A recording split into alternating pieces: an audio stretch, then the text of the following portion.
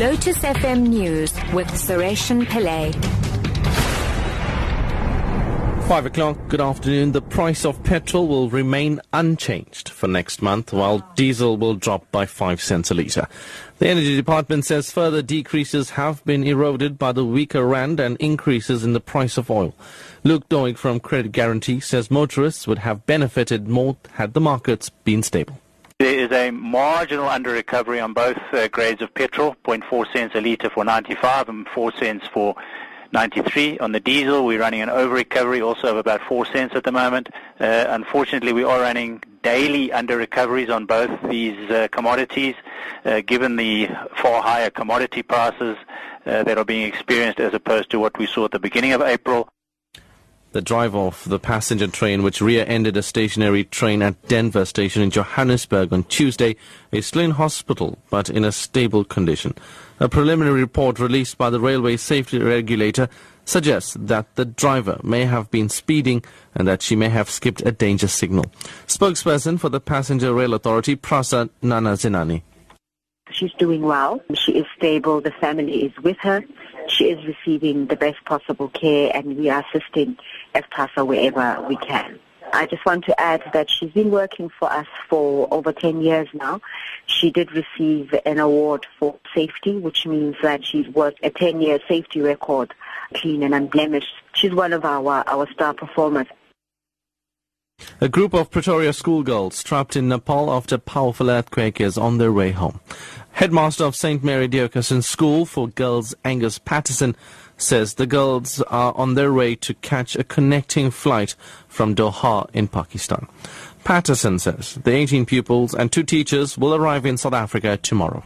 The kids are right now, I believe, at Kathmandu Airport. They travelled there from just outside the airport this morning, and they are leaving on a flight to Doha. This is encouraging for us because they won't be in a rush to catch the connector from Doha to Oliver Tambo tomorrow morning. So at this stage, we expect them to be at the airport at 8 o'clock tomorrow morning. Right to Die organisation Dignity South Africa has welcomed an order granted by the High Court in Pretoria allowing a terminally ill cancer sufferer to die with doctor's help. The High Court in Pretoria earlier ruled that the doctor who assists 65-year-old Robin Stransham Ford to commit suicide may not be prosecuted. Stransham Ford suffers from terminal prostate cancer that has spread to his spine and kidneys. Founder of Dignity SA, Sean Davison, says it was a fair verdict for humanity. Essentially, the court has ruled that it is a basic human right to die with dignity. The court interpreted the Constitution. Wonderful verdict for humanity. No doctor will be forced to end a patient's life. Well, ultimately, it is a patient's choice. Who are we to decide? Who are we to play God and say, no, you must keep suffering? Then the doctor must decide if they're prepared to do that, or now they can do it openly without breaking the law. Internationally now, a Turkish tugboat intercepted off the Scottish coast has been found to have been carrying 3 tons of cocaine with a record street value of 9 billion rand. 9 crew members were arrested. It's believed to be the biggest single seizure of hard drugs in Britain. The BBC's Colin Blaine reports. The tug was escorted to Aberdeen Harbour, where officers with what are described as deep rummage skills carried out a search.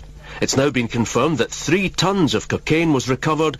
The 9-man crew of the Hamal, all Turkish nationals aged between 26 and 63, have appeared in court, charged with drug trafficking offences.